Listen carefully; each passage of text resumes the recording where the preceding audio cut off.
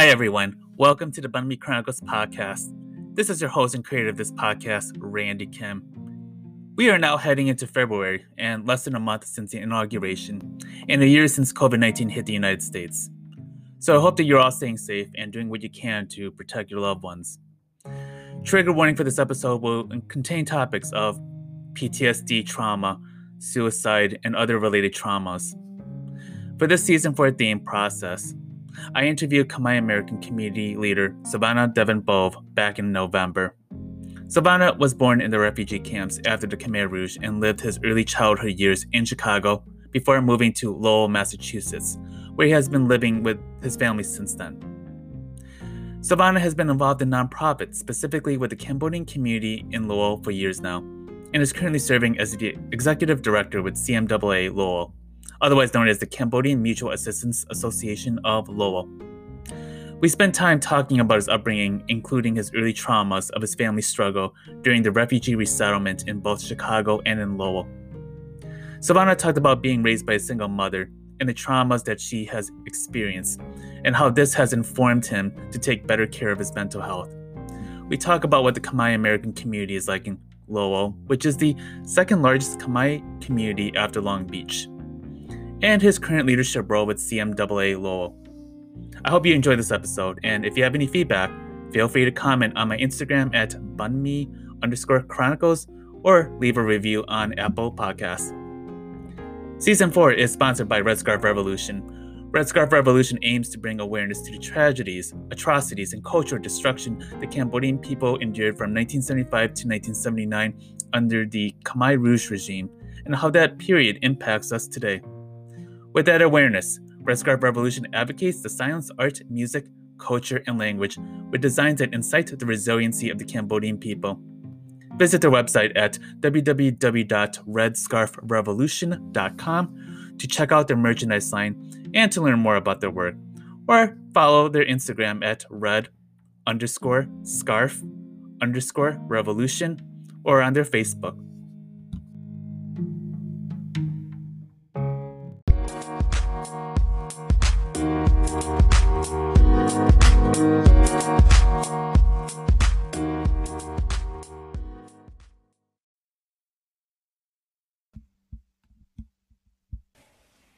Hi everyone, so today I am joined with a dear friend of mine. His name is Sovanna Devin Pouv, and before I bring him on, I am going to share with you a little bit about his backstory. So, Sovanna is currently the executive director of CMAA, known as the Cambodian Mutual Assistance Association of Greater Lowell.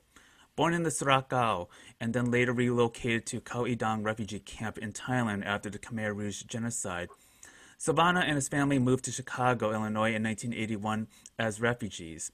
After settling in Chicago for 7 years, his mother discovered that her sister, the only surviving member of her family from the genocide, was living in Lowell, Massachusetts. They eventually moved and resettled in Lowell to reunite with their other family members. Through the Community Service Employment Program at the CMAA, Sovanna was hired at the United Teen Equality Center, UTEC, in 2001, where he would work there for the next 12 years. With his passion and determination, Sovanna's goal is to give back to his community that raised him. Sovanna currently serves on the board of directors for many organizations such as the Greater Lowell Health Alliance, Jean d'Arc Credit Union, the Lowell Development and Financial Corporation, and more. He is also recognized by Eastern Bank as Advocate of the Year in 2017, Young Professional of the Year in 2019, and one of Lowell's 100 Most Influential People in 2019 by the International Institute of New England.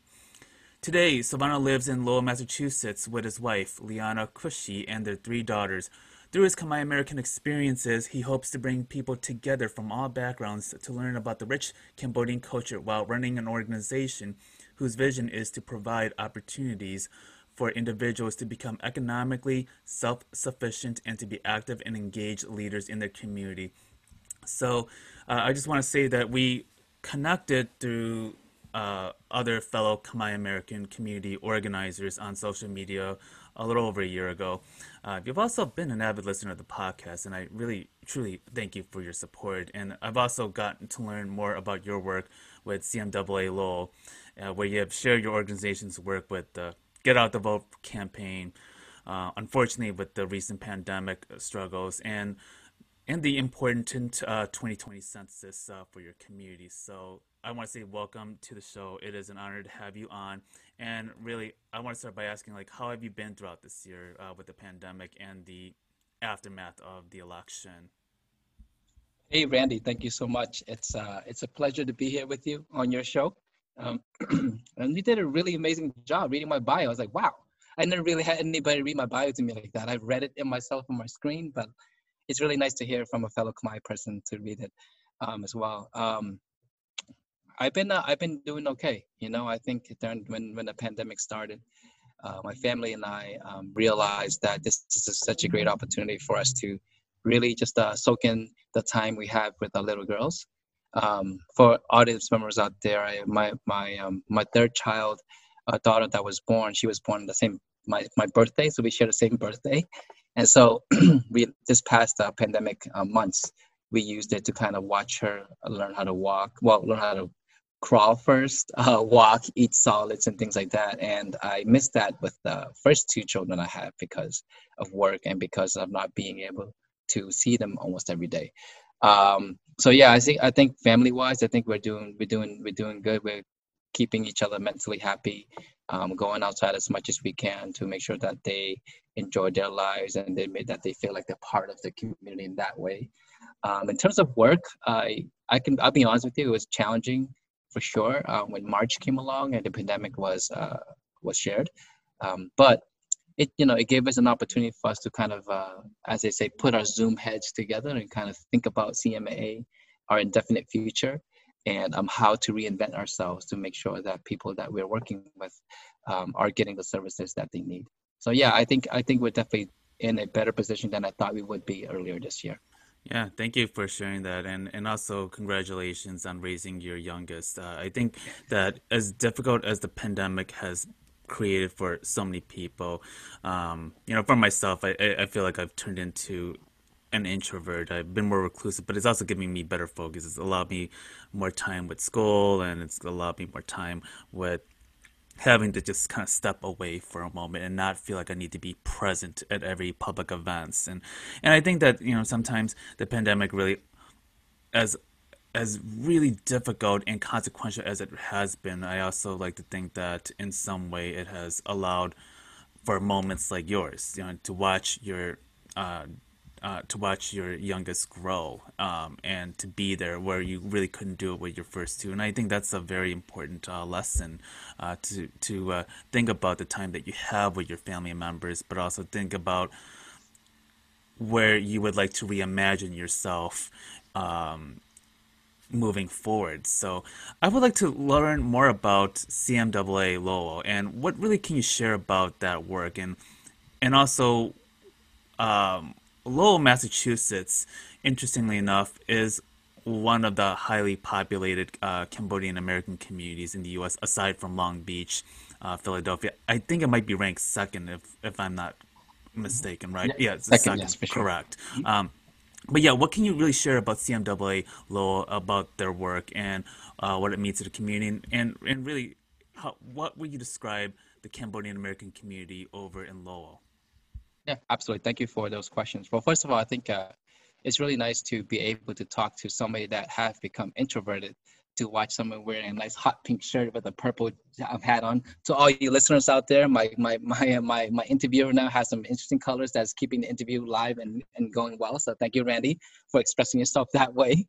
Um, Although I've been very boring, I'm not gonna lie to you. This year I have really just worn nothing but hoodies and sweatpants. I haven't worn jeans since March, to be honest with you. So I kind of have completely changed. But although, like, when we get back to a public event, I'd like to, kind of change things around, so to speak. I look forward to your public persona when you come out, when the COVID slows down.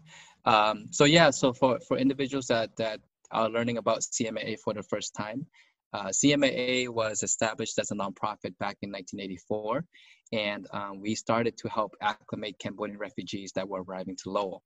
And the main purpose of the job, the main purpose of the organization was to make sure that community members are getting connected with the local public school systems, getting the resources they need from the state, making sure that they learn, get the licenses, become citizens, get more information about opening up stores and shops and things like that. So kind of like the all-to-go shop for Cambodian refugees. And I can tell you that myself, when I moved to Lowell from Chicago, we went to CMA for, that's the first place we would go to get support, because we know that the staff at CMA would be able to get myself and my brother signed up for school with my mom, to make sure that my mom would learn about the places where she can get jobs or can actually get like benefits from like the state and things like that. And so we are that organization that did that kind of work for a long time, and we did it for a while.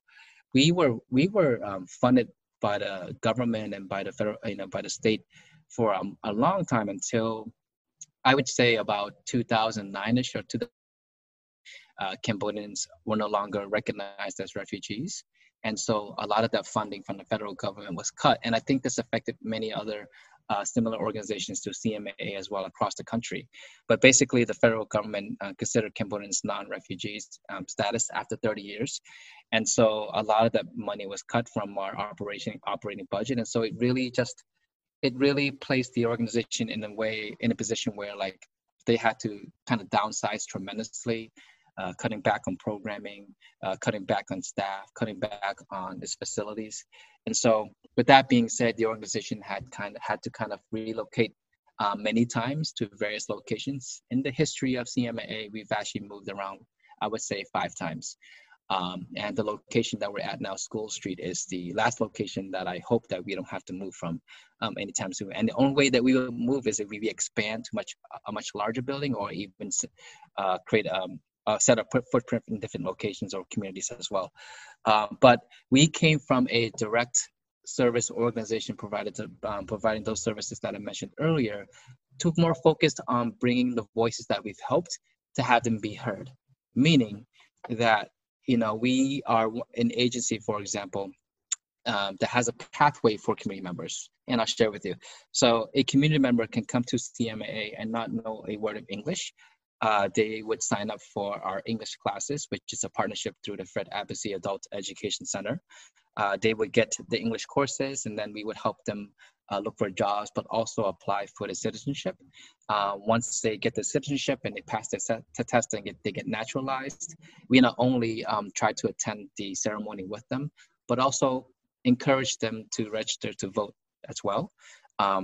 Once we get them to register to vote, we will educate them about the different levels of government that takes place, not only locally, but federally as well. Like, what is the difference between a city councilor? What is the difference between a school committee member? What is the difference between a congresswoman or congressman? What is the difference between a state representative? And so when community members are able to vote and learn all of these different aspects of federal government or government, they'll understand what responsibilities they have. And so they can kind of pinpoint any issues that they want to talk and share about to those specific people that they want to work and communicate with. And so, and then CMAA in the last couple 4 years had also been early voting site. So you look at this, so CMA members can actually vote at CMA as well. And so when you look at this path, a community member cannot speak English, and then if they stick with us, they can go all the way to voting for their preferred candidate that they want to see in government level. And so this is the kind of work that we're trying to push and trying to empower.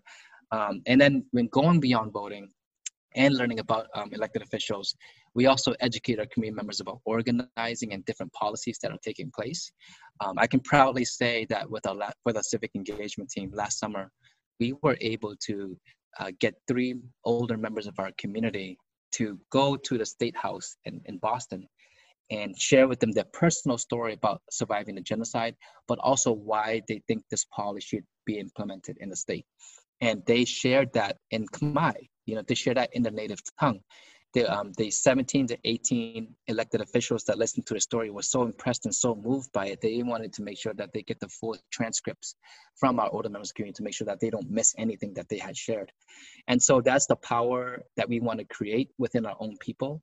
We know that Khmer people have, and not just Khmer people, but other people that have strong cultural and historic history, um, we come with a lot of stories, and we come with a lot of compassion and empathy and commitment to whatever work that we want to get engaged with.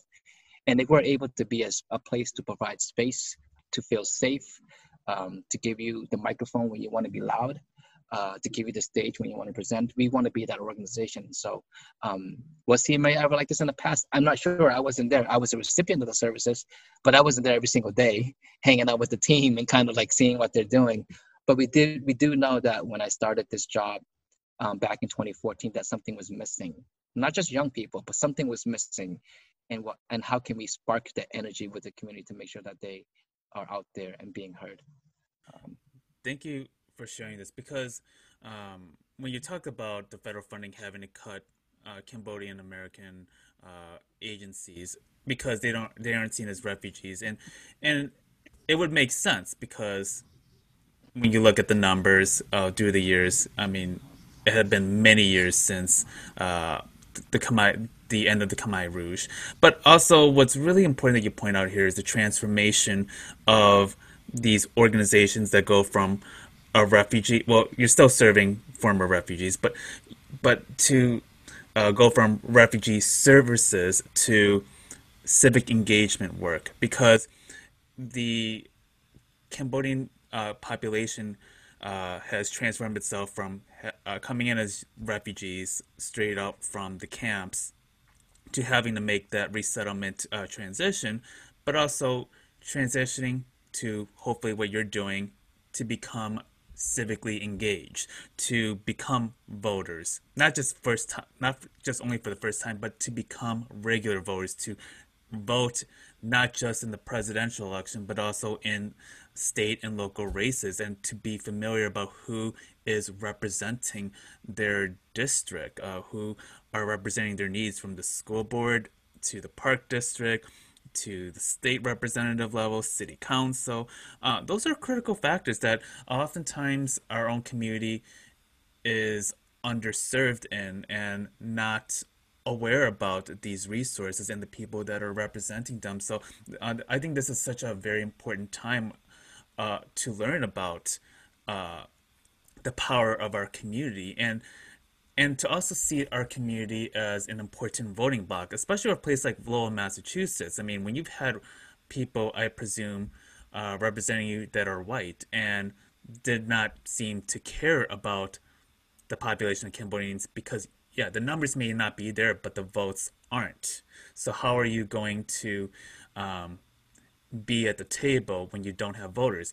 But also, let alone, how are you also going to have representatives from our community be the voices, not just for Cambodians, but to represent all of Lowell, Massachusetts, or whether it's on a state or on a district, but but making sure that they matter in this completion of this discussion.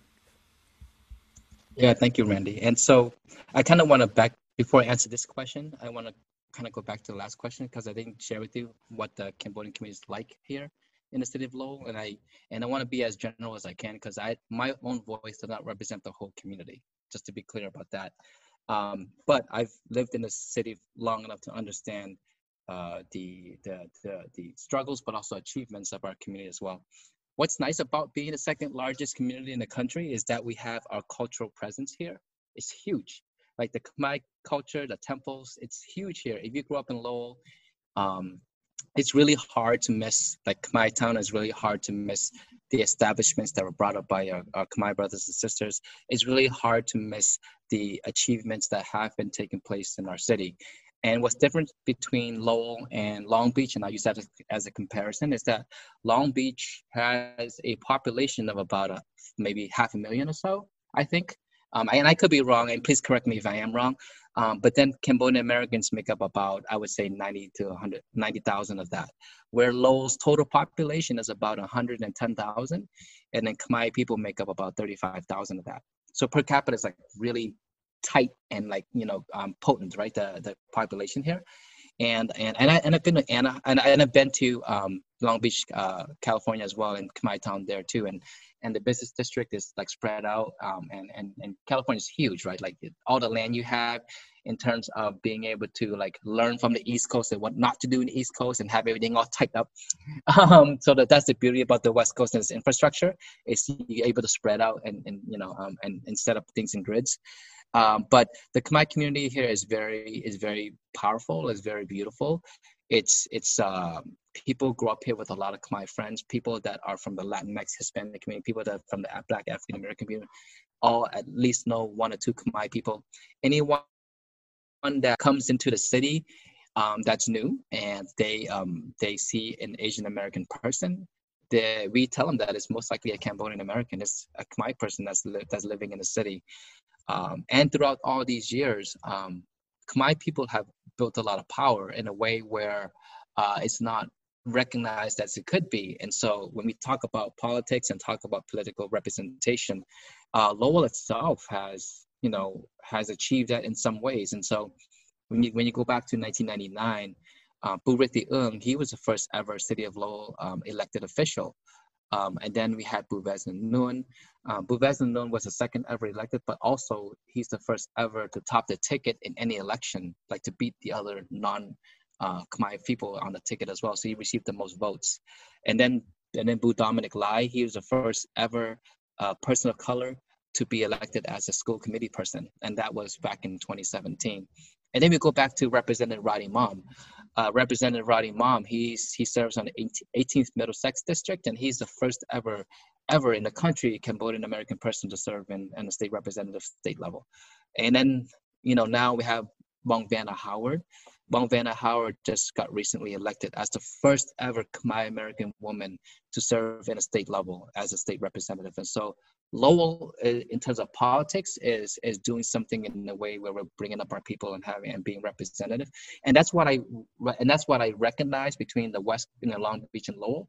I'm not saying anything bad about Long Beach, but I'm saying that Lowell's doing something about raising political power, where Long Beach has a lot of access and opportunities into the arts, into the culture, into the growth. Like Long Beach has all that as well, and so, but also, while I'm live here as well, I also want to congratulate Dr. Sueli Saro for being the first ever elected Khmer American woman to city council at Long Beach. So that's, congrats to her. And so I remember when that announcement was made, I just was so happy from the East Coast. I was like, man, like our Khmer people is starting to do some major shit. I mean, excuse my language, major stuff in politically. But with all that being said, it wasn't easy growing up in Lowell. Lowell had city councilors that looked down at the Khmer community, that called ICE to deport us, that went on the newspaper and said that these Khmer gangs are an infest to our community. Let's get rid of them, and things like that. And then if you dig deeper into the history of the city, there were systems in place to set up Khmer folks against our Latinx and Hispanic brothers and sisters for us to not get along as well, and that caused racial tension and war in the 90s. And so there were a lot of gangs at that time. And I remember I grew up living in Centerville, which is a neighborhood that is highly populated by the Hispanic and Latinx community. And I would always have to watch my back when I'm walking to Lowell High School, because when you're alone or with another person walking to school, and then you see a group of Latinx and Hispanic folks, most likely they're going to try to chase you down and try to beat the crap out of you, because Asian and Hispanics just didn't get along at that time. Not just to gang and turf war, but if you think about the inner roots of our systems, systemic racism took place here. It put other colored people or groups against each other so that people on top can remain in power. And so these things took place, and you have to and when you're working in a community organization like this, you recognize all of these things that take place. And so you do whatever you can to make sure that you fight these systems of power in place. But that took place in the 90s. And, I lost friends to gang violence. People were in jail through gang violence. People that served jail at that time to now are now getting deported. And so all these things that are taking place is through the systems that were taking place. As you know, Randy, many Southeast Asians were placed in neighborhoods and cities that weren't the best places for our people to thrive in, right? When you're placed in a community where it's the end of the Vietnam War, the country itself hates Vietnam for what just happened. And then you come into their country, and for community members to not recognize the difference between Cambodians and Vietnamese, they're gonna call you chinks and gooks and all these things to like not welcome you into the community. And then when you add on communities that are high in gang activity, drugs, lack of resources, you can't expect 90% of the community to come up and be like, superficial lawyers and engineers and things like that. You can't expect that because the environment, as some research has shown, it forms you, right? And it takes a handful of special people to like break out of that and to do something different with themselves. And so that's the environment that Lowell is like. Lowell even had an HBO documentary called High on Crack Street, because Lowell was infested with crack and cocaine, and people were like using it all the time. And then just like Cambodians came in during that time. And so that's like a slight history of the of our Khmer people in this city. I can tell you that our Khmer people, as throughout the country and the world, that we're very resilient, we're very strong, we're very committed and compassionate about what we're engaged in. And so we are a strong economic force in the city of Lowell. We bring a lot of resources to the city, and we do it together. And there may be fractions in our own community, but at the end of the day, when we look in the mirror, we see a Khmer person. We have Khmer blood in our body. We peel off all of our facades, and we deep down inside we have ancestral Khmer roots. And so how do we tap into that, and how do we bring people together because of that? And it's just like the motivation about a lot of the work that we're doing at CMA too. So Yeah, thank you so much for sharing the backstory of Lowell, and also about the Cambodian community's role with Lowell, because it's such an interesting history when you look at it from 1979 and onwards. You mentioned, at the end of the Vietnam War, the racial tensions in America were, I mean, it's still an ongoing issue. Let's be very honest here, but you're coming into a country that was already deepened into racial segregation, from the aftermath of racial segregation and with mass policing. And then you also have to consider that our families were coming in so traumatized from the genocide, from the war, from poverty, from violence. And coming into the US, into these communities, they had no time to heal. There was no time to unpack and say, we care about you. We want you to be safe. It was more like, you're going to be working in a factory. Here's this job 2 days later, right? And for the kids who are growing up, did not have the stable environment. Their parents are already traumatized. They're not coming in speaking English. They're not. The transition is quite traumatic in of itself. I mean, I think assimilation, to be honest with you, and I think others will agree, is another form of trauma. It was traumatic for me growing up. Definitely traumatic for you, as people that were not born during the genocide, or for some born in the camps. But the residue of our parents' and our grandparents' trauma is so embedded in us, and how they raise us, and how the U.S. public schools view us, how the government feels about us, that we're just like, okay, well, you should be thanking us for bringing you in. There's nothing for you to complain about. But yet, it was also the U.S.'s responsibility into this intervention, this so-called intervention, which allowed the government to walk away uh, when Phnom Penh was being taken over. It allowed them to walk away when Saigon and what happened in Laos took place in '75. So it's a struggle when we have to reckon with that part of history, and living in a country that exacerbated that harm, right? So I remember we were talking about, gang violence in another conversation, and I grew up in the suburbs. I grew up away from the city, so my dad was more privileged. He was more educated because he was a U.S. translator, an English translator for the U.S. Embassy at that time. So he had kind of a heads up, and but we were living in the suburbs, which is predominantly white, more conservative. And I remembered as a 7-year-old, and I'm so glad that we had this conversation. There was one of my teachers brought up a newspaper, and there was a headline. It read, Asian gangs coming into DuPage County. As a 7-year-old, I was terrified. And my parents were very scared because at that time, a lot of the gangs from the Southeast Asian communities were targeting families of Southeast Asian descent. And I remember it was like, for me, it was the boogeyman as a child. I was terrified of my parents' safety and my safety.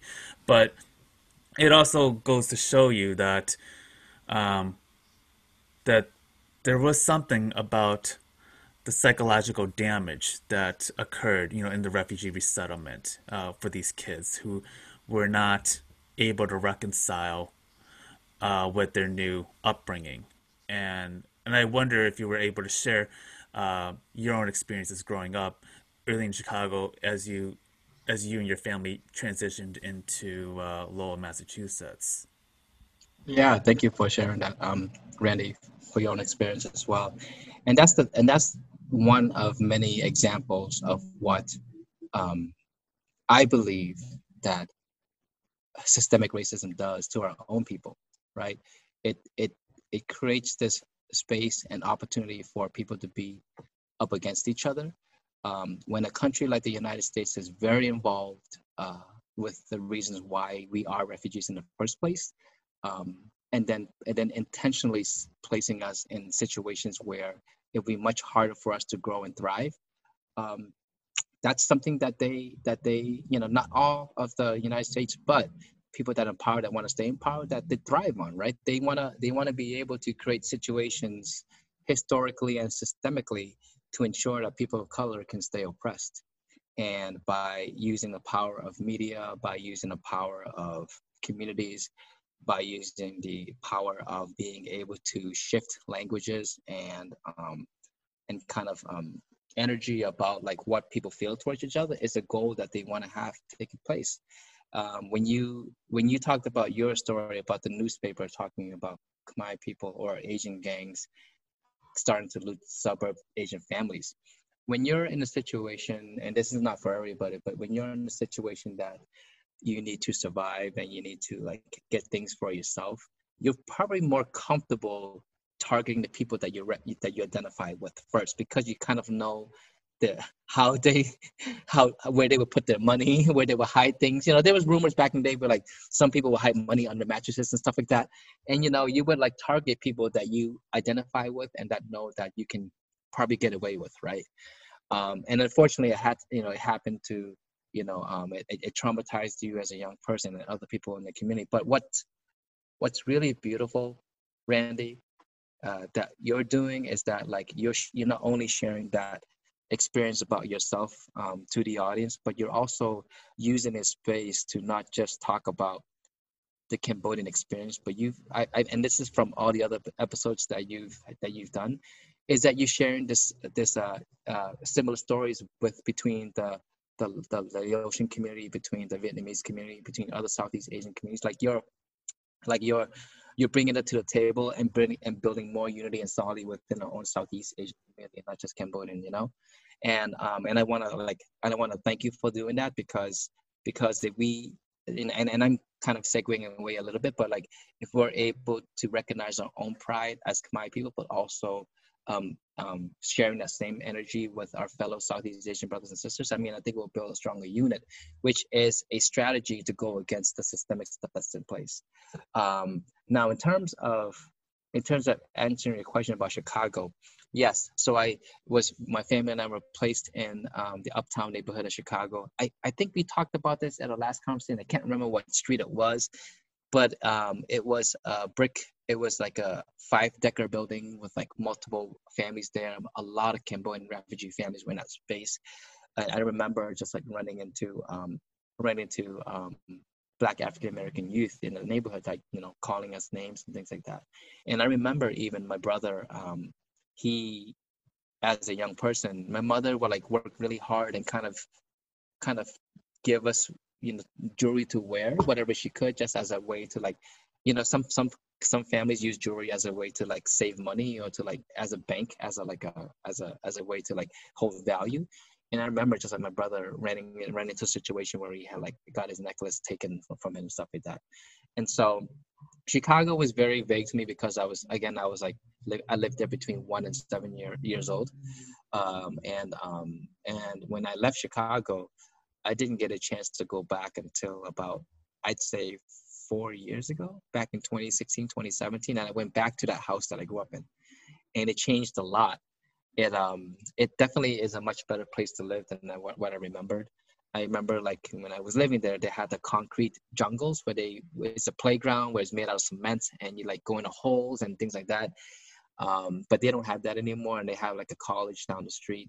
And so it's very different than what I remember it to be. And I don't think there's that many Khmer people living in that building anymore.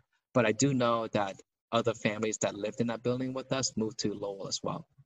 And I remember, and I just like, it's amazing to kind of catch up with these families and say, "Well, you're from Chicago? Oh, you're from that building? Oh, yeah." So so we like know each other and things like that. One story that I can't forget living in Chicago, and this has nothing to do with like my history and racism, is that on the first floor of the building that we lived at, uh, we remember like someone died and their body decomposed for like 5 days, and me and my brother and like other kids, my kids there were like had this like smelled this like interesting thing, like what the heck is that smell? What's going on? And we later found out that like somebody's body was decomposing in the apartment on the first floor. Another historical event that took place in that same building was that, as you mentioned before, families have to work hard to take care of their kids and kind of resettling in a new country, dealing with the trauma and stress. Unfortunately, we had a family member that with a mother that had committed suicide when we were at that age. And I remember that like when we saw her before she committed suicide, she would walk on the second floor, third floor, whichever floor she lived on, and she would just keep walking straight with her eyes straight, kind of gazing. We knew something was going on with her. We just didn't know what it was. And then unfortunately later on we found out that she like hung herself, and her kids found her in the apartment doing that. And that hit us. Then that affected us a lot, because as young people living in this new country, my mom and everything, that like finding and seeing that really is traumatizing in a lot of ways, because it's because when they're going through so much stuff in a new country, like, is this a path that we should consider? Is this a path to like forget everything and just let it go, and so I had worried that like that would happen to my mom. And I will share later in the interview about my very personal like situations and traumatic situations dealing with that suicide and things like that. But yeah, that was our Chicago experience. It's racism and dealing with a body that decomposed on the first floor, but also recognizing our own community member taking their own lives.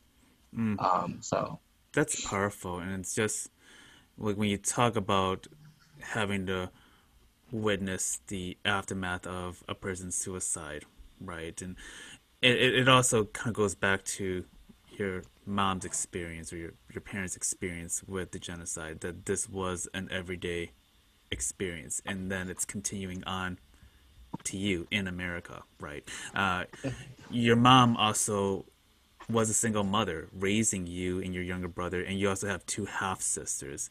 So, in talking about your upbringing, what can you talk about with your mother and your relationship with her as a single mother, trying to raise you two, and also really having to manage the dangers of living in Chicago, but also in as a kid growing up in Lowell, Massachusetts? Because I also understand that you th- that excuse me, your mother found out about her sister that she was alive, and immediately took you and your brother to Lowell, Massachusetts. So I would like to get a better scope of your mother's survival, or the transition into the refugee resettlement period, and what that was like for her, and also your relationship with her during that time growing up. my mom and I like, first off, I love my mom very much. We've definitely had our difficult times growing up, and it reflects on what you talk about in terms of traumatic experiences and personal choices that she had to make. And to also be very upfront too. My two half sisters that we have in our family are Khmer and Vietnamese, and so she dated a Vietnamese person, and it's a small portion of my life. I don't want to say small, but at least it's a quarter of my life. And they were together for about 10 years, and they met in Chicago actually, and we moved to Lowell together. But to go back a little bit in history, so my mother, as she was escaping from Cambodia to Thailand, my mother was on the trail, like many other people that's finding a trail to go into the refugee camps, and a war broke out between the Lon Nol army and the Khmer Krom. And unfortunately, my mom and her group of people were in the middle of that gunfire, and my mom was hit by a bullet, and so my mom was shot actually at the back of her knee, and the bullet and she was left in a ditch by her group of friends. And my father's army was the one that found her in the ditch and brought her to the camps. And then my mom met my dad that way. So they met at the camps, and they fell in love, and magic happened, and I was born. And so that's how I came into the world. Was my father was the savior of my mother. And because my father was part of the Lon Nol army, he had the opportunity to come to the U.S. first. And so he had the chance to come to the U.S. in 1981. I remember November 1981, and I was a little over a year old. And my brother was born in 1982 in December. And unfortunately, my mom and my father, my biological father, had a outbreak, and they broke up. And so he left us after my brother was immediately born. And so my mom had to deal with that. And then eventually, a few years later, she met my sister's father, who's Vietnamese, and who found an attraction to each other, and they were together for about 10 years or so. But throughout all that time, and I want to thank him for being there in our lives too as well, because he didn't talk to me about like sex education. He didn't talk to me about all these things. He was there as a supporter for our family, and to have some sort of stability and foundation. And he left, they were together, but he left me when I was like 15, 16. Um, but my mom's story is very it's very sensitive in a way where I actually don't really talk about this too much. But my mom dealt with a lot of depression, a lot of the history that she's dealt with, and breakups and stuff. And so my mom, throughout her lifetime, had attempted suicide 4 separate times. And I remember one of them where she was completely drunk, and she was with my sister's father at the time, and then my biological father decided to come visit us. And my sister's father was really upset at that, because he just came into our life, took me and my brother away, took us fishing and things like that. But he was upset. They got into a fight, and then my mom took medicine. She took, I think, either Tylenol or Advil. Took like a whole half a bottle or something like that. And finding out that she's like choking and like he's spewing this all out, we had to call the ambulance. The ambulance on the spot had to pump her stomach out. And so like witnessing that was like the first that I could remember of her attempting suicide. And then as we get older and as life got harder, she thought that like ending her life was the way to go. And the second time that I remember was when she was completely drunk, and she was driving in a car with my cousin on the side. And then she tried to pull the car into the river, and my cousin had to pull the steering wheel to control her. And then as soon as she got home, she started grabbing a belt and trying to hang herself. And I was like a teenager and kind of like figuring out all the stuff that's happening. And my brothers and sisters and I were like, what is going on? And so all these things took place that had really like, been traumatizing to my siblings and I. And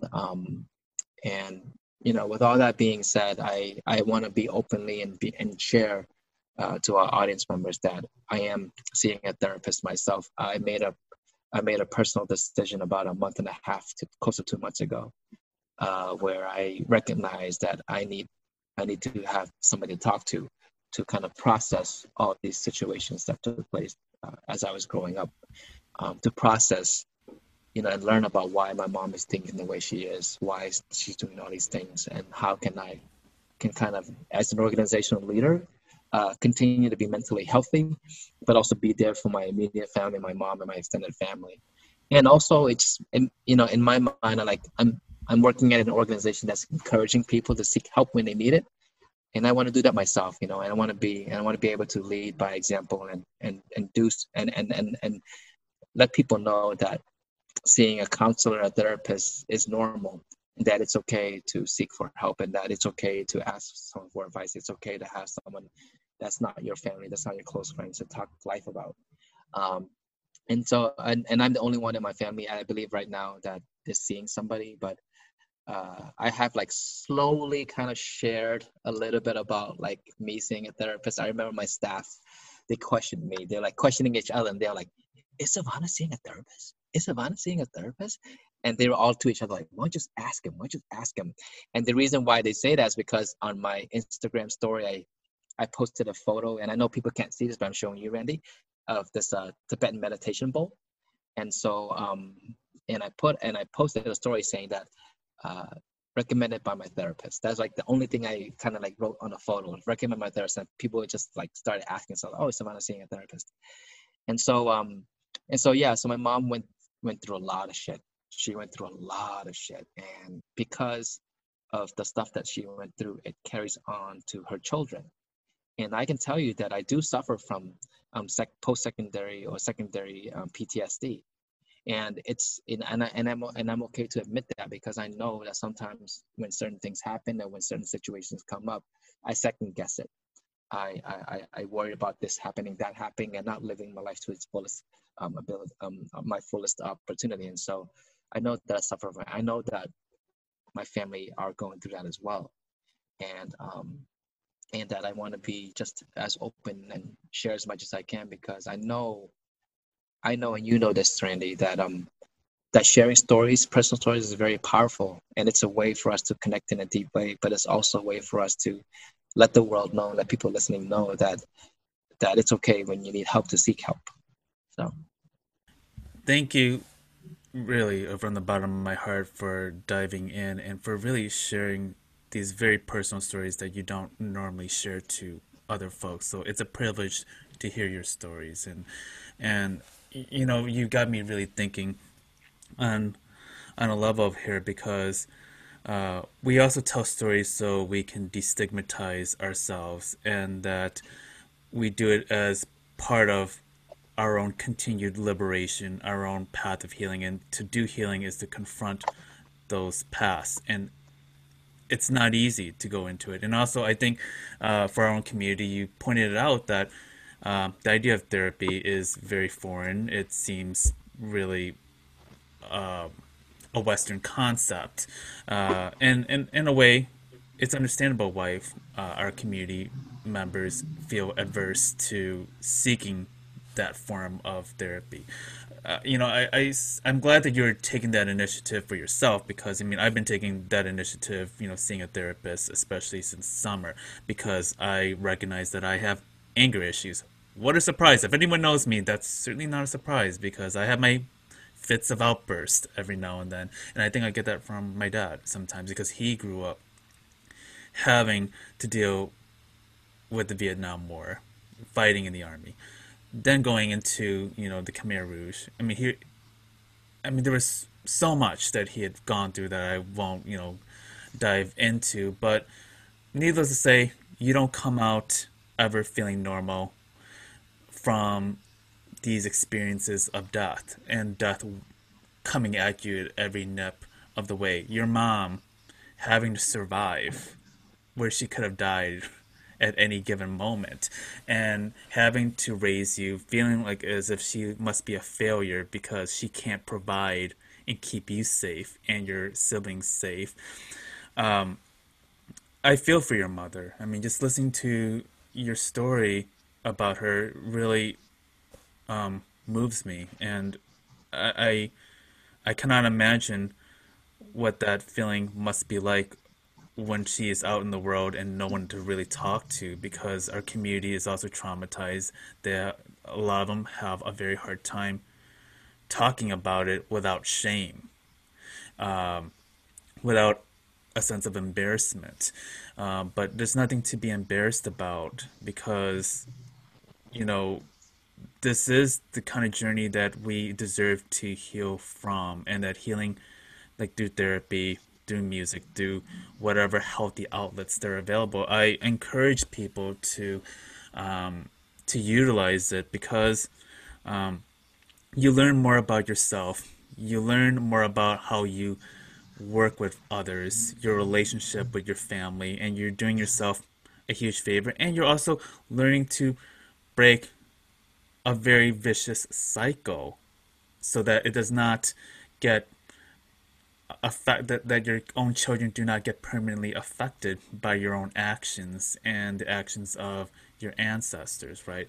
I'd like to know, what is your relationship with your mother like now, and how has she been, since these unfortunate episodes? And luckily, I'm glad that she did not complete those missions, and that it somehow got aborted. I mean, the story about your cousin, yeah, that one just sends a lot of chills down my spine. I cannot believe that this is what your cousin had to experience, almost losing their life, you know, with your mom. But it goes to show you that when the level of helplessness and this deepening depression knows no boundaries, it can completely cloud a person's judgment, and unfortunately have its consequences. But I wonder about your mom now, and again, thank you for really sharing such a very sacred story of your family.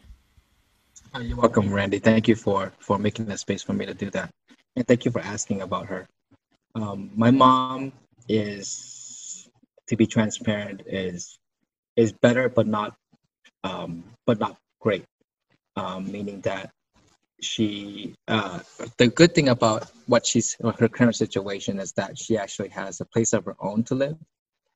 She's been living with either myself or my siblings since she ever came to the U.S. So she never had the opportunity to live on her own. And so since last September, she had the opportunity to live on her own through some support from our government. And so she has a nice place that she's overlooking the Merrimack River. And then when they if we didn't have the pandemic this year, she would have been able to witness the Southeast Asian Water Festival from her deck to kind of like help her soothe and heal. Um, but my mom still deals with depression, and still deals with drinking issues, and still deals with using alcohol as a way for her to heal. And and she also is not in the best relationships either. And I remember that my siblings and I and my wife tried to do some intervention, and unfortunately, in order for someone to take care of themselves, they have to give us the permission to do that. But I don't want to go on living my life blaming her for what she's doing to herself. Uh, I learned to recognize as I'm getting older that, you know, she went through a lot in life, like many of our other older members of our community. They went through a lot in life, and the best thing for us as their children to do is to be as supportive as possible. It may drive us nuts and crazy whenever she like is drunk and saying a lot of stupid shit, and like, saying that she's not worth it. But you know, my mom, besides all that stuff, when she is sober, she's like a very like loving and kind of like caring mom. She's like loves my children. She loves her grandchildren. She has a total of about 5 to 6 grandchildren. And she loves our grandchildren, and recognizing that she lives for her grandchildren. And I remember my therapist kind of telling me that, as I was sharing the situation with my mom, that, find out from her, like have these meaningful conversations and just like learn from her what keeps her going. because there's something that's keeping her going. She's in her early to mid 60s now, and like find out what that is. And one of them is the for her being able to see her grandchildren when we're zooming her and talking to her and things like that, and just like seeing how she lights up when she sees my girls. Um, so yeah, so my mom is not in a perfect condition, but she's definitely doing a little better than before. And I think it's because of her own living situation too. She has her own space.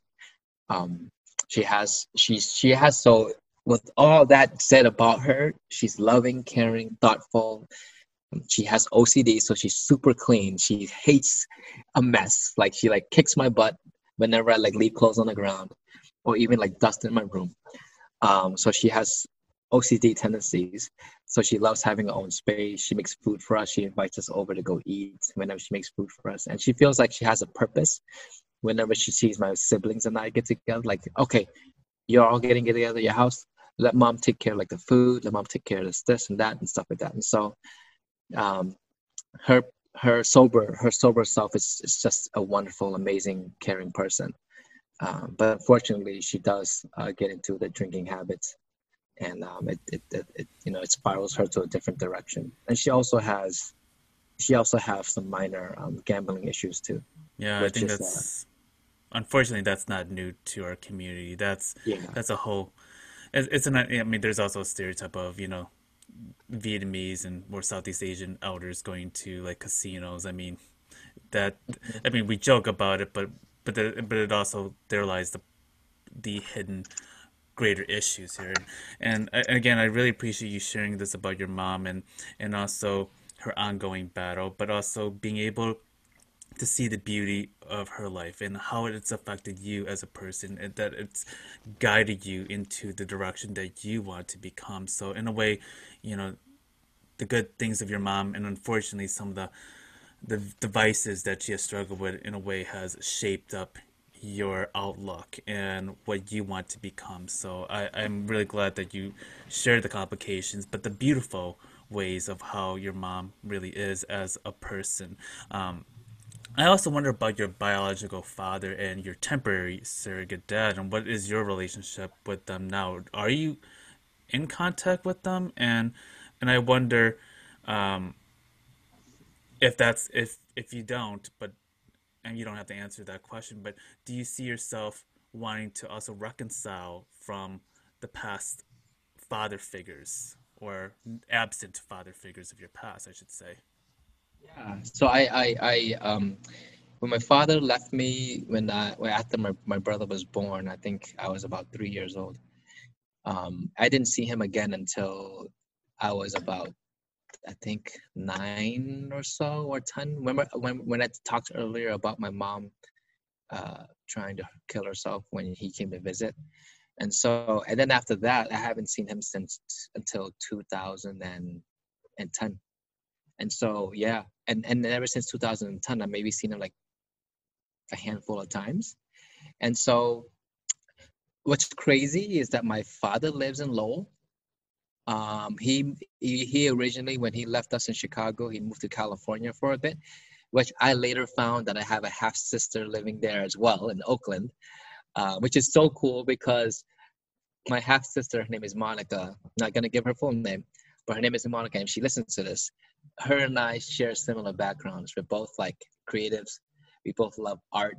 We both are in the community, helping community, doing community work. So it's really cool to have that interest in finding out later in life that I have a half sister in Oakland, which I found out when I was like, I think 35 or 36 or so. I'm 40 now. Um, and so yeah, and so my biological father and I know of each other and know that we both exist but don't have a relationship. Like I don't reach out to him when I need anything. I don't like have conversations. I barely talk to him, as you know and you hear. But he knows I forgave him. You know, he knows that I forgave him. He knows that he did what he had to do. He was young. He felt like he wasn't in the right situation and he made a decision, and that's okay. And it's okay for it's when I truly believe that things happen for a reason, and he made a decision to start his own life so that he can find out what he needed for himself. Because he have he has two children that's later. That's wonderful. You know, I have two half brothers and sisters that live in Lowell as well, and they're two wonderful people. You know, and they were fortunate to have the better side of my father, where he was supportive, took care of them, gave them everything they needed. You know, and that's great because two people are living better lives now. So I forgive him, um, and that's the relationship I have. He learned about me getting the job at CMA as well and stuff like that, and we've been in the communications a couple of times since I started here. But other than that, that's it. In terms of my sister's father, uh, it's funny that you asked this question because as I'm getting, when I realize as I'm getting older that I've picked up some traits that he had shown to us when I was younger. For example, he's very frugal in terms of money. Like he doesn't just throw his money away at things. He's very frugal and kind of uses it wisely and invests it. And I have that kind of personality. He makes coffee every single morning. He does not want to spend money on coffee. He makes it every single morning. And I find myself doing that every single day for a long time now. Um, and he just like is he when he first met my mom, he had long hair. So just what I'm having right now, people that can't see is you can envision that I had long hair like he did. Um, I just but in terms of us being in touch with each other, I see him more than I see my biological father, you know, because my sisters are pretty much in touch with him all the time. And he lives in Lowell as well. And unfortunately, he went through a couple of tragic events too. With he got married once before, and she passed away, and then he married again, and now have a child with his other wife. But my sisters stay in touch with him. He came to my wedding 4 years ago, which was very awesome, and he had just the biggest smile on his face. And so yeah, I stay in touch with him. I don't go see him as much as I should. Um, and but I do appreciate what he had offered us in the 10 years that he was in our lives. So It's really amazing that you're able to just navigate and understand the roots uh, of the parental figures in your life, right? And especially with the father figures that necessarily that either raised or didn't raise you. I was just talking with my friend Amy Lee, who I just interviewed. She's a Vietnamese American author, and she's a dear friend of mine. And she was just talking about her mother passing recently, and then having to come to terms with her biological father, who had left her and her mother when they were very young, and he started his own second family. And she talked about the fact that she had spent years and years avoiding him, and he's now in his 80s, and I think that they just started to come to terms with their past. And but I think for her, she had to understand the roots of his pain in order to kind of be guided as to why he was traumatized and why he made the decisions he made, and the consequences that befell onto his family, so into her family. And I think what you share is unique, but also sadly common too among our refugee population, where there's so many hidden family secrets that are shameful that we end up not finding out until into our adult lives, and we end up finding out the hard way. It either forces us to re-examine or it forces us into bitterness.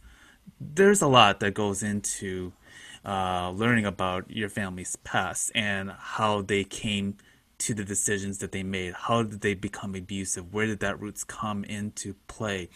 Sometimes I've actually thought about my own father, how similar I am to him.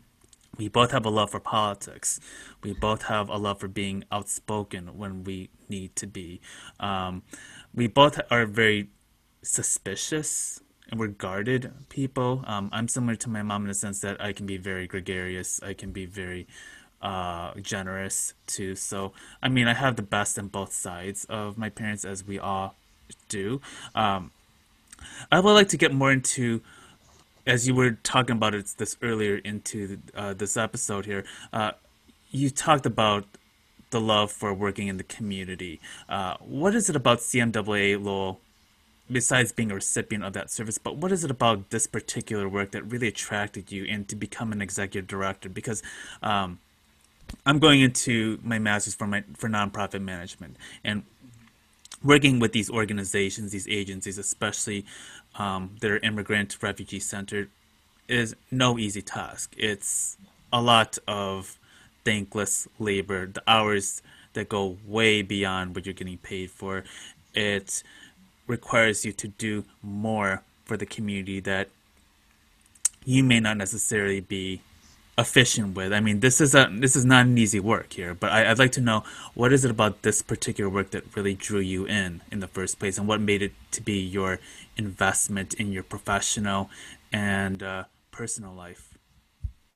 Thank you, Randy, for such a great question. And it's I want to give some context before I get to why I love my job so much. As you're listening to and learning about some of my personal history growing up as a Khmer person, um, my family and I received a lot of support from organizations like CMAA and the community and nonprofits.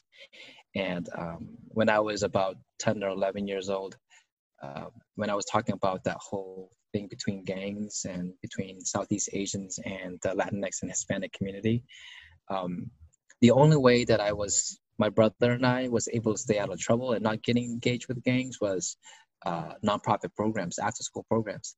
We would find ourselves attending these after school programs and meet other young people, in particular boys. We were part of the Adam Project, which is a smaller program, the Big Brother Big Sisters program that was located in the downtown. And we would get together. We would go on field trips. We would go camping, go hiking. We would even though we didn't come from a well-off family and we were poor ourselves, but we did recognize that there were people that were living much less than us. And so on Thanksgiving and stuff, we would help serve dinners to the homeless. We would do things that would open up our eyes and current situation to something that's much larger than who we are as individuals and people. And being part of that group, we were able to help be part of the first ever Dance for Peace event. Dance for Peace is an annual youth program or event that brings together about 1,000 young people to celebrate peace and not violence. And I remember my friends and I, we were part of a breakdancing team when we were younger. We performed at like City Hall. We performed at like these small jams and stuff. And so those were the things that kind of kept me busy and kept me out of trouble. And then as I got older, when I was 20, when I was part of the CMAA's Community Employment Service Program, I don't know if the audience knows this, but I have 3 daughters. My first one is turning 20 in March. My second one is 3, and my last one is 1. And the one that's turning 20, I had her when I was 20. And when I had her, I was in a very tough situation. So since my stepfather or sister's father left us, we moved around Lowell like literally 10 times, never having a strong foundation, never having a strong home. And when I had my daughter, I was in a situation where I had to take care of her by myself, and we got kicked out of our apartment. So I was living in my friend's basement for a few months. It wasn't legal, so we weren't supposed to be living in the basement, but that was the only place I can go. I was living there with my brother and my few months old baby. And CMAA, came in and it gave me a chance to apply for this position. Also temporarily placed me in a job where I would never thought I would be doing. When UTech was listed as an employer, they were looking for a street worker, someone that is like can go to the street, talk to gang involved youth, and tell them that there's resources out there that you don't have to be involved in this stuff. You can get jobs, you can do work training, you can play basketball, you can break dance, you can play pool right after school. No need to get involved with gang stuff. And that just at the age of 20, just personally connected with me when this job opportunity came up. And I was like, I gotta sign up for this program. I related with it. I can connect with it. I have experience. I can go to the community and talk to people that's engaged in gangs. And so I signed up. I was approved, met with the executive director of UTech, and he saw something in me and gave me an opportunity. And then CMAA paid for my salary for about 6 months. And then when I turned 21 and 6 months later, UTech took over my salary. And I stayed full-time staff for 12 years. And when I turned 21, I actually received training on how to work with young people, giving them proper trainings, IDPs, opportunities for them to grow to productive community members in Lowell. And stayed with that job for a long, long time. And so under the wing of the CEO, I learned how he ran an organization, how he built relationships, how he raised money, how he used partnerships to build growth, not just with UTech, but with the whole community. And then when back in 2000 and I believe 13, I decided to leave that organization to do something different. And so I actually went to work at a small business for a year and a half or two as a marketing designer kind of person, because I love art. I'm a left-hand person, I train, so I play music, I do art, I do all these things, right? And and I had the opportunity to work at this job for a year and a half. I did it well, and then realized that I missed community work. I missed it so much. I was like, gosh, this is freaking boring. I want to do something different. I want to go back to the community. I want to help people again. And so CMA came up. The executive director role came up. To be honest with you, Randy, I did not jump at the opportunity. Hell no. Because I heard a lot of shit that took place in this organization. I was like, am I ready for that? 33, 34-year-old ready to take the helm of an organization that has so much baggage, negative baggage. And so I did not go for it. My then girlfriend, now wife, Liana, she encouraged me actually. She was like, love, you love Lowell a lot. You love Lowell. You love people. You love seeing the potential in people. You love to grow people and giving them opportunity because you got it yourself. And I talked to my mentors, and they were all like, Sovanna, it doesn't hurt. It does not hurt to try out for this position, because if you don't get it, you don't get it. But if you get it, that means you have an opportunity to rebuild the organization. You have an opportunity to build a new team. You have an opportunity to build a new culture, to kind of create a path for it. And I was like, okay, fine, whatever it is. And so a month and a half later, I submitted my cover letter and my resume, and I was asked to be interviewed. And I remember being interviewed by Bopa, Evan, and another person in Virak. And they were all board members. And I told them, I was like, you gave me an opportunity to interview me, but you've seen my resume. My qualifications for this role does not even meet. I don't even have 50% of the qualifications for this position. But if you, as the board of directors of this organization, give me a chance to be the next executive director, I can guarantee you that I will work my ass off to make sure that this organization will go to the direction that the community wants it to be. And that will help lead the way with my new team. And from that moment on, they saw something as well, and they gave me a chance. And when I started back in June of 2014, we had about 3.5 staff or so, about $300,000 annual budget. And this past year, we just finished our auditing, and we are at 890,000, with about 9 to 10 full-time equivalent staff, with a lot of part-time staff and teachers and volunteers and stuff like that. And so we've grown tremendously in the last few years. And the reason why I love community work, Randy, and to be just transparent, is that my personal mission in life is to give people the opportunity to grow and to live their better selves. And right now, particularly young people, we just had our biggest gala of the year this past Friday. We met our fundraising goal. We surpassed it. The whole organization was run by the staff and young people. Like, the adults stepped to the side, and we gave the microphone to the youth.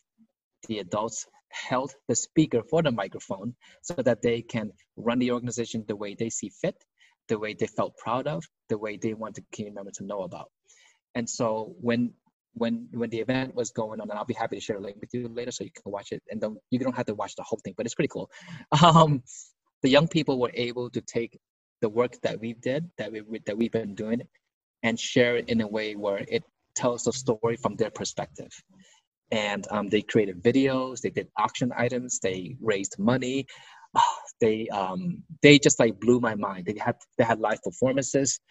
And so, as the director of this organization, as I was watching that event, like this is exactly the kind of organization that I've been dreaming and thinking about for a long time. It's a place where people are given their own individual power to not only live their best lives, but to also provide opportunities for other people to live their best lives as well.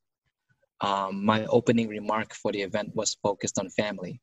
And, as you can probably sense from me as a person, I love my children, I love my immediate family. One thing I said was that anybody that ever gets involved with the CMA family will get everything they need to live there, to make sure that their family lives a good life. And so, yeah, and that's why I love community work. I just like, it's not about me. It's about the people that that is engaged in our circle, and it's about seeing people smiling. It's about seeing people become citizens. It's about people voting. It's about people being able to pay the bills on time. It's about people securing a good job to raise their families. It's about people buying all their homes for the first time. All of these examples that I've given are programs that we provide at CMAA, and that we just like, you know, I'm just really, I love my work. I mean, that's the best that I can explain, Randy. And I work for my heart, honestly. And I just like, before I had my two youngest kids, I was like at CMA 8 in the morning and leaving 8 at night. It's just like, like, what are you doing? Why are you here so early? Why are you here so late? Go home. But my kids were born to make sure they balance me. Um, but I can guarantee you that if I didn't have any children right now, I'd probably be living out of this office. So, but I love my work, and that's why I really appreciate you, Randy, because you this moment you gave me a chance to tap deeper into my heart and my soul, and like why I love this work so much. And I just really appreciate you do that. You earlier you talked to me about like, I'm not a good like audio person. I can't mix sound. I can't, but that's not, your show is not about that. Your show is about giving people a chance to share their personal worth. And you with your personal worth, you're giving other people personal worth. So thank you, Mandy. Thank you for sharing this incredible work that you're doing for CMAA Lowell. I'm really glad to learn more about your organization on a deeper level and why this resonates with you on such a, again, personal level. And I've been thinking about this a lot too, especially this year with the 45-year mark of the beginning of the Khmer Rouge, the end of the Vietnam and Laos Civil War, and the beginning of the mass migration into America and other Western countries from uh, our folks. But our adult survivors of the Khmer Rouge are now aging into retirement, as we all know, and also a lot of them have now passed away. But what do you think about people like yourself who are now the caretakers of our family's legacy? Because I know for your organization, you're now making room for the youths. For a long time, and this has been the experience of a lot of Cambodian organizations across the U.S., and I don't mean this to sound like I'm really shaming the elders, and I'm really not. I just want to be very upfront that there has been a lot of friction, a lot of generational conflicts, and also for a lot of elders, when they have been in these positions, it's hard for them to give the keys, to trust us, to hand over the keys for that transition, because it's their legacy too that we're trying to honor, that we're trying to protect and recognize in the greater part of our society where it has been silenced for many years. And this is where, having power in our community, whether it's in legislative offices, whether it's in corporate or nonprofit work, this is where we are in the position to now bring these stories to the surface, right? And so I wonder about looking back as you see these elders that are now getting older and unfortunately dying, and that there are still more stories to capture before they're gone. And time is, again, as I've mentioned in past episodes, it's not on our side. This is the time to initiate these conversations and to initiate the healing, mending of wounds between these generations, while uplifting the younger voices who are going to one day be in that position to be that you're in, or that I'm in, or other folks are in. I just kind of wonder about uh, being the caretakers of our family's legacy, if you can share that. Yeah, that's another. Oops. Yeah, I thought it was on me. That's another wonderful question, Randy. And I guess it goes back to what I mentioned earlier about pride, about being proud of who we are as our people. And whether you're Vietnamese, whether you're Cambodian, whether you're Laotian, being proud of who we are as our own people, and being able to understand and learn about our history and culture in the most organic and influential way. Um, I think what's really important to value is honoring the people that came before us.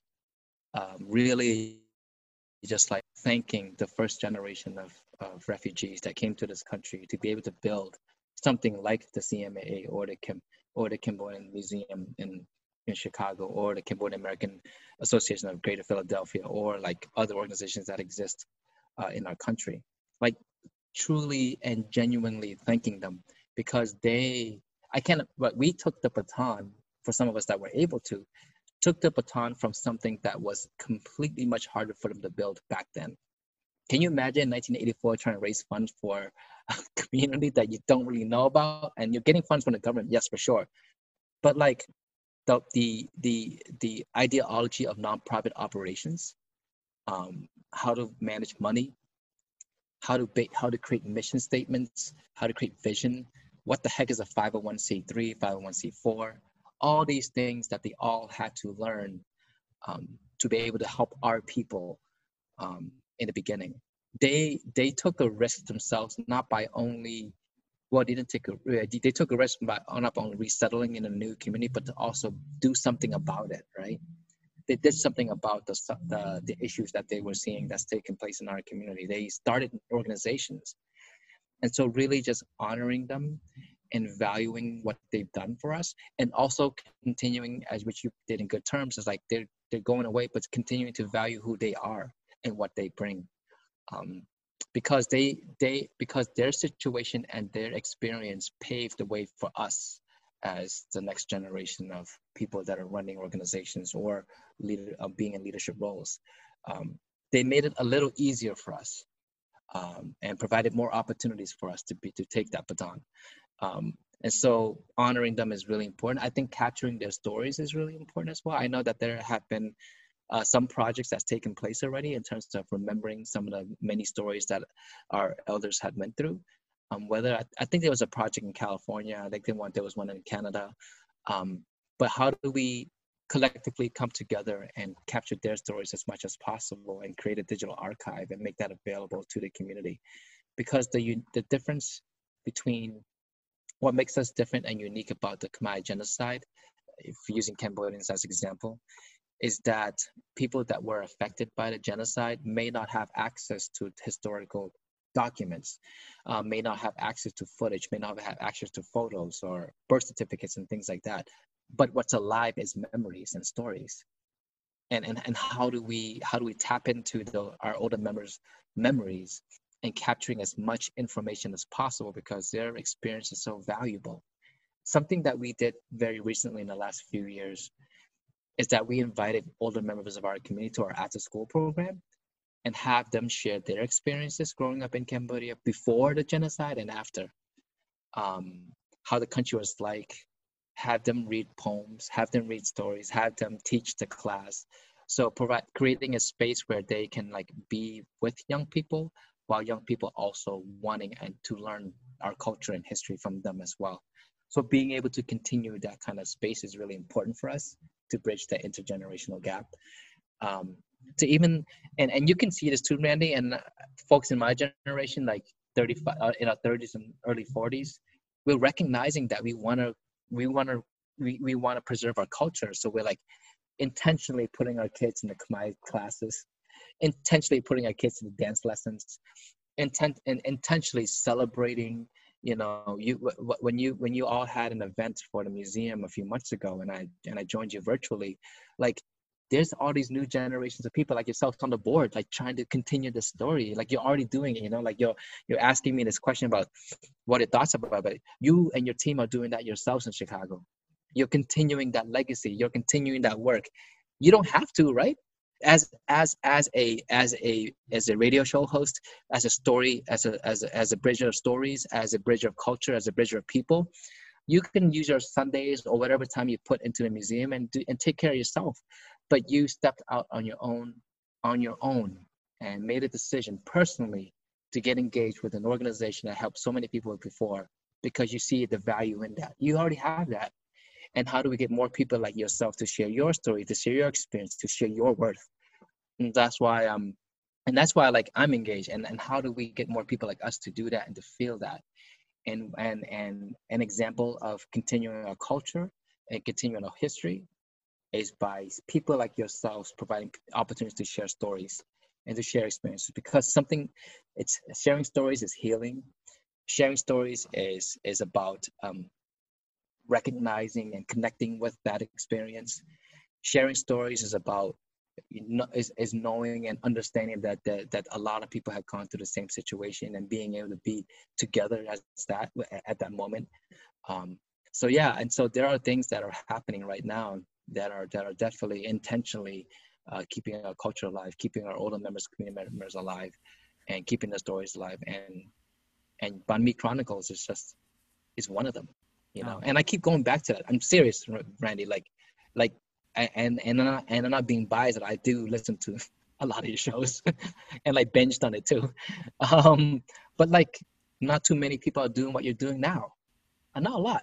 But if people are listening to this and hear the compassion that's coming from your voice and your heart and your soul, and from your guests' voices, hearts, and souls, I hope that empowers and sparks something within them to do something else as well, to be engaged, to connect, to volunteer their time, to become board members, to give monetary donations. You know, we're doing things right now from our own personal will, so that we, in hopes in return, that more people will get engaged and will continue our traditions and our culture and our stories and memories alive. So yeah, no, thank you for the kind words, and I really appreciate this once again, brother. And you know, like I think about like, but there's also other Khmer American podcasters now. I mean, you look at Hela Chloe. I remembered when I first got him on earlier this year, like he had never been interviewed ever, and I'm like, oh, Bannet is his real name, but I was like, Bannet, it's like you mean to tell me for the past 10 years you've been a YouTuber and social media influencer for the Khmer community, no one has ever interviewed you?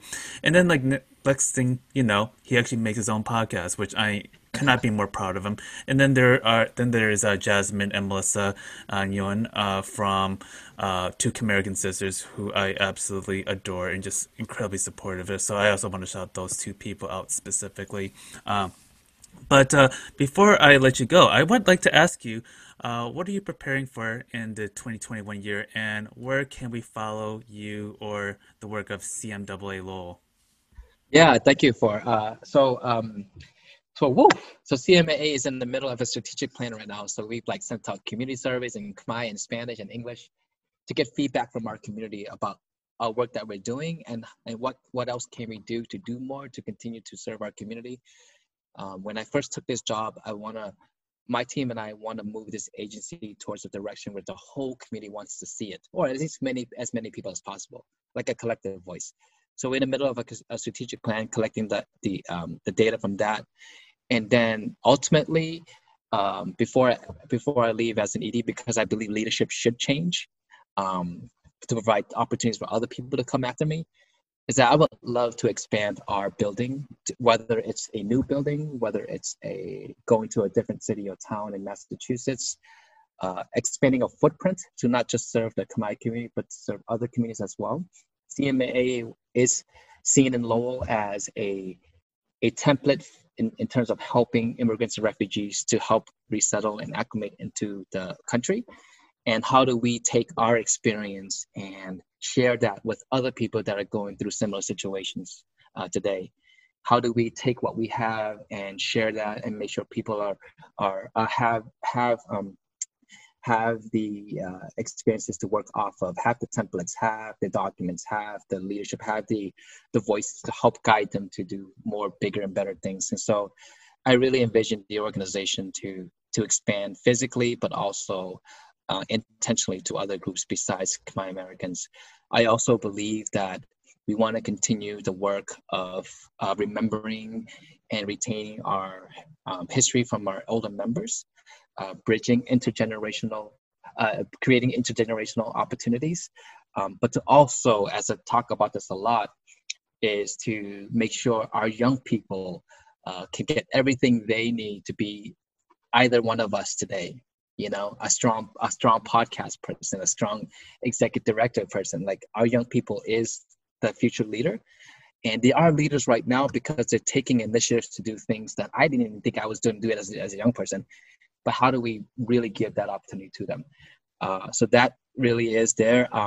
Continuing to build on the Khmer community. We've had the opportunity to bridge a lot of fractions in Lowell, and how do we continue to do that to being a main organization, mending those experiences and making sure that we are very, very proud of who we are as people, and celebrating that. And also, you know, anyone that wants to get involved with CMAA, I want to learn about our work. We are very social media driven, but myself, I'm social media driven as well. I do a lot of posting, a lot of sharing, and I think it's really important that I am open for people to see, because I don't know. I mean, I lead with my genuine self, and I just want to make sure that people understand who I am and why I do the work that I do in the way that I do it. So you can find me personally on all social media. So it's Sovanna Pouv. Instagram is SOV as in Victor an A, P as in power, OUV. Same thing for LinkedIn, and same thing for Twitter, and same thing for Facebook. It's Sovanna Pouv, SOVANNA. Last name is POUV. And in terms of CMAA, you can find us at Twitter, which is CMAA Lowell. You can find us on LinkedIn at CMAA Lowell as well. Facebook, same thing, CMAA Lowell. And our website is cmaalowell.org. If you reach out to me on any of my social media platforms, I will get back to you and make sure that you're heard. I recognize that that when people take the opportunity and effort to reach out to somebody, that it's just very respectful to get back to them when you can. Thank you so much once again for really for being on here today, and also for really spending your day talking about your experiences, your journey, the work that you're doing with CMAA Lowell. I also want to make sure that people do follow that work. I think it's a really important work, even if it does not affect you, even if you don't live in Lowell. I think it's important to learn the other works of not just the Khmer American community, but also of other Asian communities, and what that work entails. What does it look like for those who are interested in going into nonprofit work? What does it entail? But really, again, thank you from the bottom of my heart, and thank you so much for being so supportive of my work. And I have been a big fan of what you've been doing since I've known you, and I look forward to hearing more about that work as you progress beyond CMAA for yourself, but also for the community members who are driving this work. And yeah, great work, and I look forward to talking with you soon again, brother. Thank you, Reddy. Thanks again for giving me a chance to share.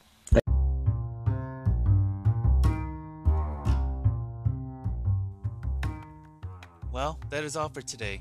Thank you for listening, and be on the lookout for future episodes.